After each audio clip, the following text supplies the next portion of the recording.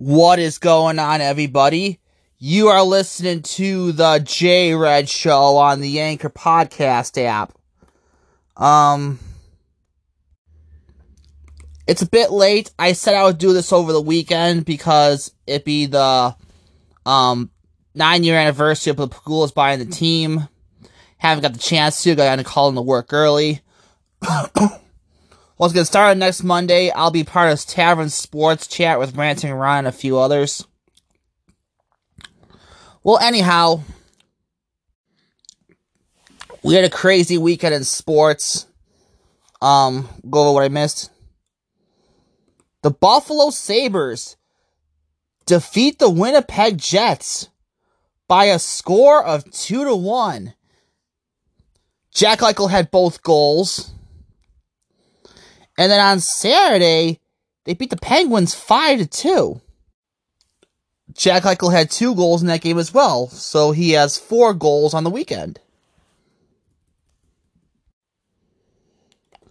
So at the end of January, the Sabres came back from a 10-day break, and they lost 3 games in a row to 3 of the worst teams in the league: Ottawa, Montreal, and Detroit.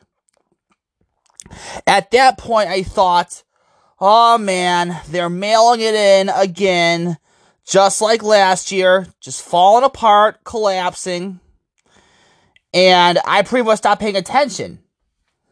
Since then, they have gone 7-3-1 in the month of November. They have played their best stretch of hockey since October. So this team is hard to predict. I mean, Victor Olofsson's return is part of it. Kyle Oposo has been great. But man, they were left for dead at the end of at the end of January, and playoffs are still a long shot. But yeah, that weekend at the end of January, it's really going to hurt. If they had won those 3 games, they're in the playoff hunt. They're in the race. They have a long way to go to catch up to Toronto, but they're 6 games back. They're 6 points back. This season doesn't feel as dead. So Bogosian is on waivers. I think that'll be a good move to let go of Bogosian. I think he'd be better on a better team, but he's been simply lost out there. He makes way too many mistakes, and I think the Sabres would be better off without him. I love the idea of Vinny Trocheck, and I think it's something the Sabres would revisit in the offseason. Teams fighting for their playoff lives don't trade their second-line center. I've been reading a few things, and there's 4 players I want Bottle to look at the deadline. Chris Tierney. For a long time, whenever anyone suggested him, I was like, no, he's garbage. But when you look at the numbers, he is a plug-and-play centerman that is the perfect third-line center if they are good. He is 25 and an RFA at the end of the season. I give up essentially anything except the first. A second and a prospect, no problem. Anthony Ansona. I've been on his train for a long time. Kind of mojo type that could play center in a pinch. But his speed is lethal. He is not far removed from a 30-goal season. Detroit has had trouble with negotiations with him in the past, so maybe they are at a point to move him in a hockey deal for a defenseman. Also an RFA at the end of the season. Tyson Jost. Seems like a buy low option. Colorado has so much talent, and he has been a bit lost in the wind. People have said he is the West Middlestat, and even suggested Middlestat for Joe straight up, and the change of scenery helps. This would depend on the value for me. I wouldn't trade Middlestat, but for the 3rd rounder, I'm all in for it. Last one's a little bit of a wild card. Eric Stahl. He's 35, he has 2 more years at just over $4 million. But he has won the cup. He could play a second line minutes next season and then anchor a solid third line after that. Plus, he isn't far removed from an almost 80-point season and around 40 points already on disappointing Minnesota's team. He has modified a no-trade clause so they could be okay, have an okay deal here. But you never know. I believe the Stalls are far from the Toronto area, and maybe, like Skinner, he wants to be close to home. And Mikko Koivu is refusing to lift his no-trade clause. This becomes more of a possibility. Minnesota would want futures, and that's cool. Adding a proven scorer and veteran would be available to this team. Adding a guy like Stahl would be great, because he's another body you can leave unprotected for the Seattle draft. And on that note, I was resigning Gergeson and Larson. We finally have two lines that work consistently.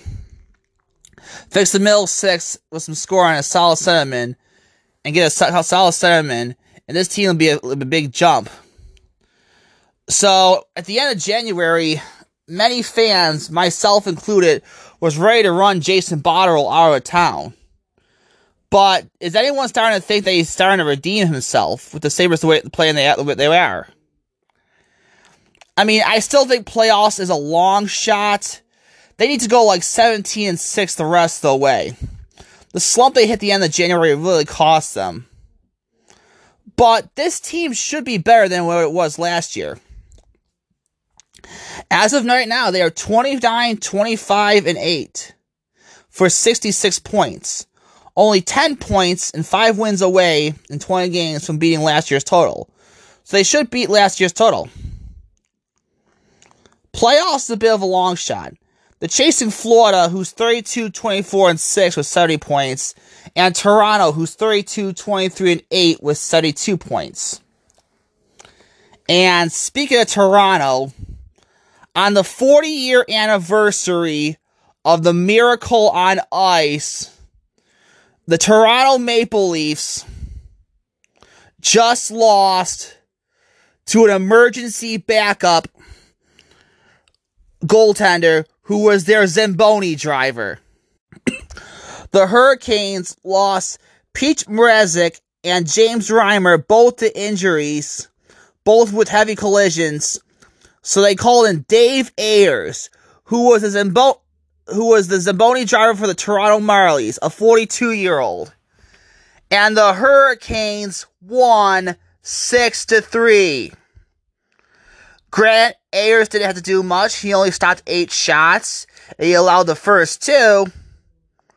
But it was great defense by the Hurricanes and a great offense by the Leafs. But still, what a story on the 40-year anniversary of the Miracle on Ice. I mean, this isn't quite as big as the Miracle on Ice, but it's still a huge sports story. And it isn't so much that the Hurricanes, much props to David Ayers, but it's more of what a mess the Toronto Maple Leafs are. Yes, they're in a playoff position right now, but they have a lot of problems. The defense isn't that good. The offense should be better. The new coach isn't getting a lot out of them. If I'm a Leaf fan, I'm frustrated. Yes, it's better than the Sabres going 9 years without playoffs, but the Toronto Maple Leafs have not won a playoff series since 2004, and they're showing no signs of ending that drought. Will the Sabres catch them at the end? I don't think so. Plus, I also got to catch Florida. It's a long shot. But the Sabres should at least make this last quarter of the season interesting. In the Canes-Leafs game, Warren Fogle had 2 goals. Martin Nikas had 2 points, 1 goal, and 1 assist. For the Leafs, Tyson Barrie had 2 assists. Casper DeKempen had 2 assists. The 3 goals were scored by Pierre Engvall, Alex Kerfoot, and John Tavares. But it's going to be difficult. It's going to be difficult for the Sabres to catch the Leafs. But it's going to set up a very interesting trade deadline. Oh, here we just have some breaking news to happen right now as I speak. Ilya Kovalchuk has signed with the Washington Capitals, and he'll be joining Alexander Ovechkin, who just scored his 700th career goal. So on the 40-year anniversary of the Music City Miracle, not the Music City Miracle, the Miracle on Ice, we saw Alex Ovechkin get 700 goals, and we saw an emergency goaltender, Zamboni Driver, win a game. But now Ilya Kovalchuk has joined Alexander Ovechkin. I'm predicting the Capitals to win the Cup this year. I think they're red hot right now. Kovalchuk is will definitely help Ovechkin chase history, try to break Wayne Gretzky's record for career goals. Jack Eichel continues to have a fantastic year. He has 35 goals and 42 assists for 77 points. He's 4th in the NHL in goals and 7th in the NHL in points. So what moves should the Sabres make at the trade deadline? Hit me up on Twitter at JRedShow. And with everything that went on yesterday, yesterday was the 40-year anniversary of the Miracle on Ice. Miracle on Ice, John, not Music City Miracle. I don't know why I keep saying that. But even though it was happened before I was even born, I get chills every time I watch it. Whether it be on YouTube, or a couple of years ago, me and my older brother went to Lake Placid. We went to the arena, we went around the museum, and we actually saw the game on a television set. So I get chills every time I watch it. It is the greatest moment in sports history, and I don't think any moment will beat it. I guess my question is, though, there are two things that could have happened to make it debatable if it was the best sports moment in history.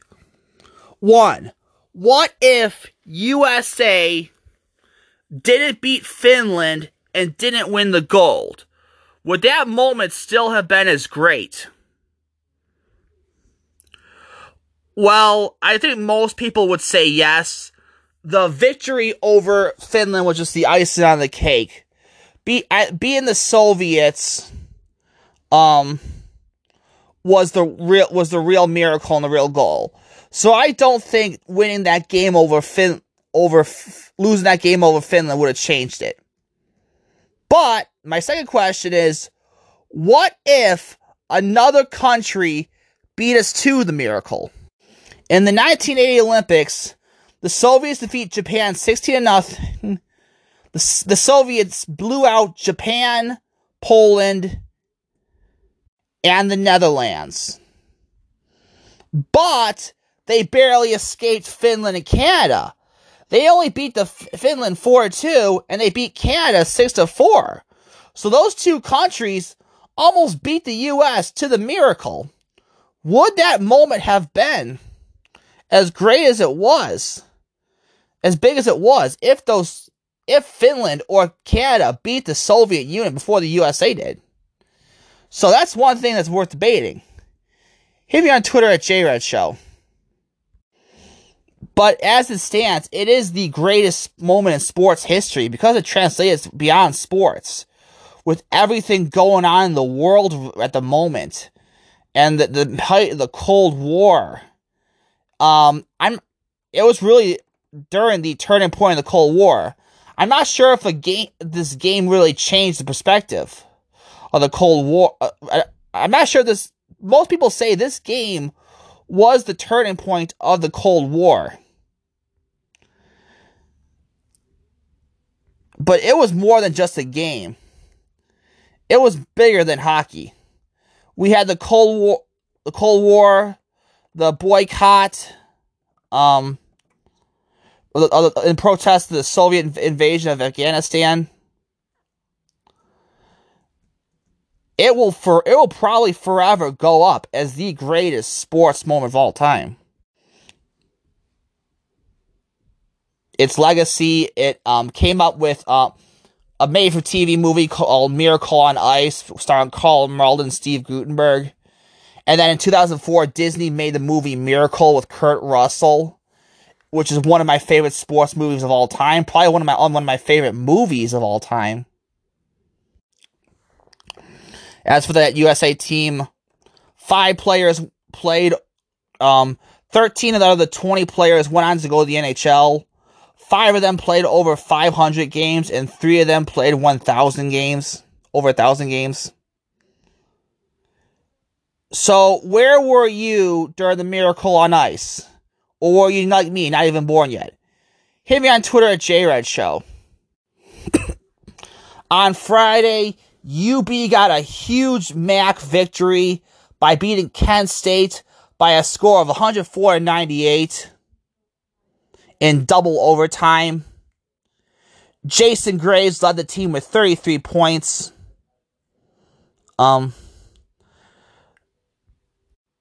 Josh Mabella had 14 rebounds. Devontae Jordan had 7 assists. And this UB team is starting to come around. For a rebuilding year, they look very good.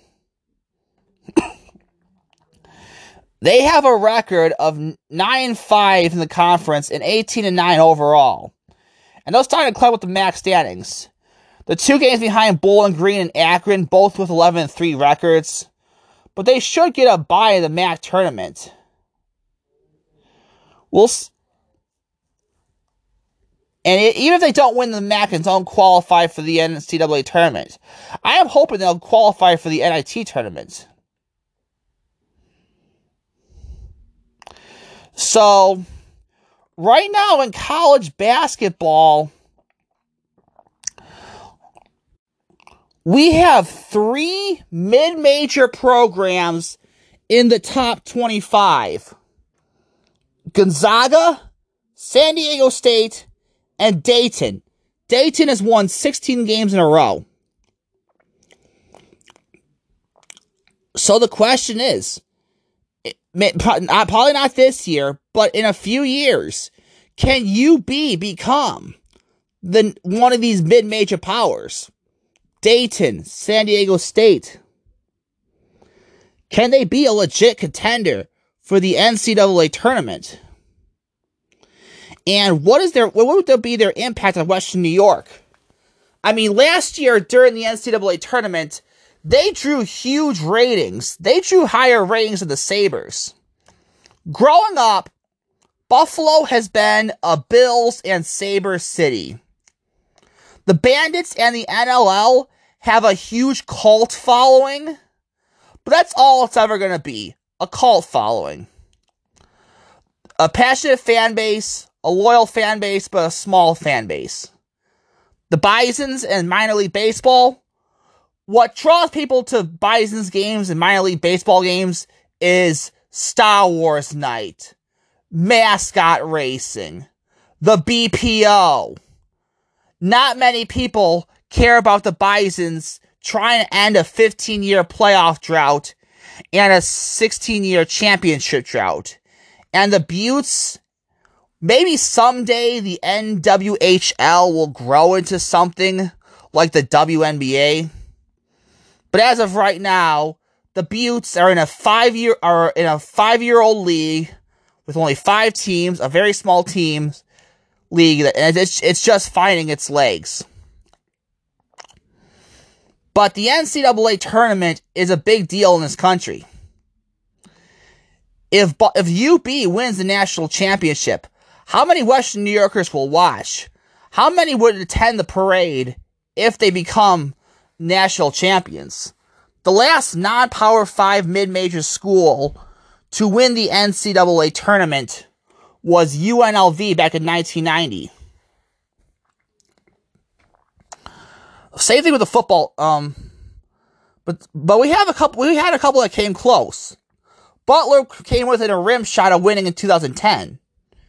Butler got to the finals again in 2011. We've seen other mid-majors like VCU, Wichita State, all go deep into the tournament. So what are your thoughts? Hit me on Twitter at JRedShow. Same thing with the football team. Although football is a bit more UB football is on the rise as well, with Lance Leopold getting an extension. Football is a bit more complicated because of the 4-team playoff. The last non-Power 5 mid-major school to win the NCAA national championship outright was BYU in 1984. However, in 2017, UCF was declared co-national champions by going undefeated and defeating Auburn in the Peach Bowl. So what would that mean for Buffalo? How many fans would attend that parade if that would have happened with UB? What are your thoughts? Hit me on Twitter at JRed Show. Individual team statistics. Jason Graves leads the Bulls with 464 points. Josh Mabella leads the team with 260 rebounds. And Jordan Devonta leads the team with 138 assists. Finally, on to Terry Pegula. 9 years ago, on February 2018, Terry Pegula bought the Sabres and the Bandits. Later that summer, he bought the Ayrers. 3 years later, he bought the Bills. He bought the Buttes in 2017 and recently sold them. And then last year he brought the 2 years ago he brought the Rochester Nighthawks. So, the Pegula era for each team. For the Buffalo Sabres, it's been an unmitigated disaster. Very likely going on 9 straight years without playoffs. Yes, there was a 2 to 3 year stretch where they were supposed to be bad. When they tanked for Sam Reinhart and Jack Eichel. Well, the year after that, I'd say was pretty good. To get an 81-point season in 15-16 after tanking was pretty good. But since then, it's been all downhill.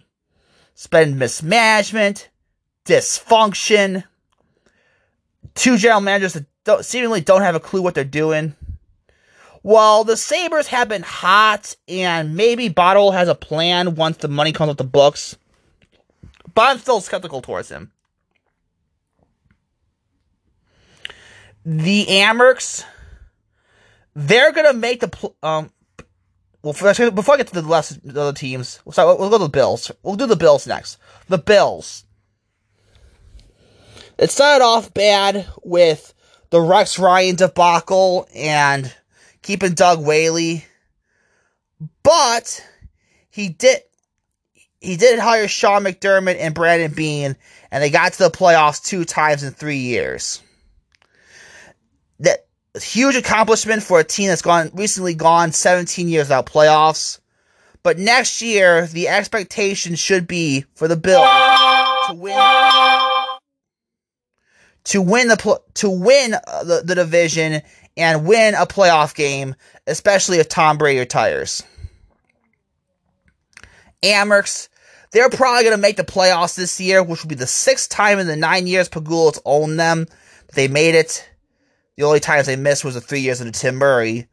But the problem is, every time they've made the playoffs, they fell flat. They haven't won a playoff series under Pegula and only won 2 playoff games in 2014. And this year looks no different. The Bandits have been all over the place under Pegula. But that's the nature of the NLL. 2012, the first year under Pegula, they went 7-9 and 1 and done out of the playoffs. 2013, 6-10, no playoffs. 2014 was a strange year. The Bandits start that year 8-2. Then they lose 8 straight to finish 8-10. However, they still qualify for the playoffs by finishing 3rd in the division. They beat the Toronto Rock in Week 1 in the the single elimination wildcard round. Then in the semifinals, They defeat Rochester at HSBC Arena. They go to Rochester, and then they lose that game and tie the series at 1. Then immediately they play a mini game that a 10-minute 1/4 game, which was tied. It went to overtime. They came within a crossbar goal in the finals, but they lost to Rochester. The Nighthawks went on to win their 3rd straight. Nighthawks won. The Bandits got above 500 in 2015 they finished that year 11-7, but they went 1 and done with a loss to the Nighthawks. 2016, they went 13-5. They get to the finals, but they fell to Saskatchewan Rush 2-0. There was no mini games. It was just a full 2-out-of-3 series. 2017 and 2018, they went 6-10 and 6-12 and 8-10 respectively to miss the playoffs those 2 years. Then last year they went 14-4, got to the finals again, but got swept by the Calgary Roughnecks. And this year they're currently at 6-3, tied for second division with Toronto, one behind Halifax at 7-2. The Rochester Nighthawks are dead last at 1-8, so not a good start for the Pegula era for the new Nighthawks. The Buttes went 12-4 and 11-4 in their 2 respective seasons in the Pegula, but they lost the Isabel Cup to the Metropolitan Riveters and the Minnesota Whitecaps. So I think you could dismiss the success of the Buttes and the Bandits. Well, I'll sort of agree on the I'll sort of disagree on the Bandits. I think Pegula is just as responsible for providing the best management for the Bandits as he is the Bills and the Sabres. But the basic vibe I get from Bandits fans is they've been horribly mismanaged under Pegula and General Manager Steve Dietrich, but they have a financial advantage, and that's what keeps them competitive. That, and it's a 9-year lead, it's only the changes all the time, so you can dismiss those. As for the Bills, after stumbling out of the gate with Rex Ryan, it seems like Pegula got it right with Brandon Beane and Sean McDermott. We'll see if they can win a round next year. I have my concerns about McDermott. I think he does a great job with great game preparation, but I do question some of his in-game management. Kind of reminds me of Kyle Shanahan. Brandon Beane's Brandon Beane's made some mistakes with the Peterman debacle, but he got the Bills at 10-6, and they have $80 million in cap, so it seems like the future is going to be bright for the Bills. Really depends how much Josh Allen develops. As for the Sabres, they missed the playoffs 9 years in a row, so it's very disappointing. But they are red hot. Hopefully they'll get back into the race. I'm skeptical towards Jason Botterill, but if the Sabres keep winning, I think he should get one more year with the money that comes off the books. Hopefully he'll do a better job and make more and more moves. But frankly, I think the Sabres need an experienced president of hockey operations if Botterill fails. Maybe someone like Rick Dudley or Brendan Shanahan. Pegula has good thing about Pegula's ownership is he does offer the money to keep athletes around.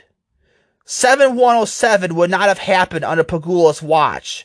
7107 happened all the time to the Bills, Bird, Levitri, Jason Peters, Pat Williams. I could go on and on. And that's what contributed to the playoff drought. Pegula built the Harbor Center, which is good for Buffalo's economy. So there was plenty of good and bad to the Pegula era. And I'm still hopeful they'll get better. What are your thoughts? Hit me on Twitter at JRedShow. Don't forget to check out Tavern Sports Chat starting on March 2nd. And I will see you later.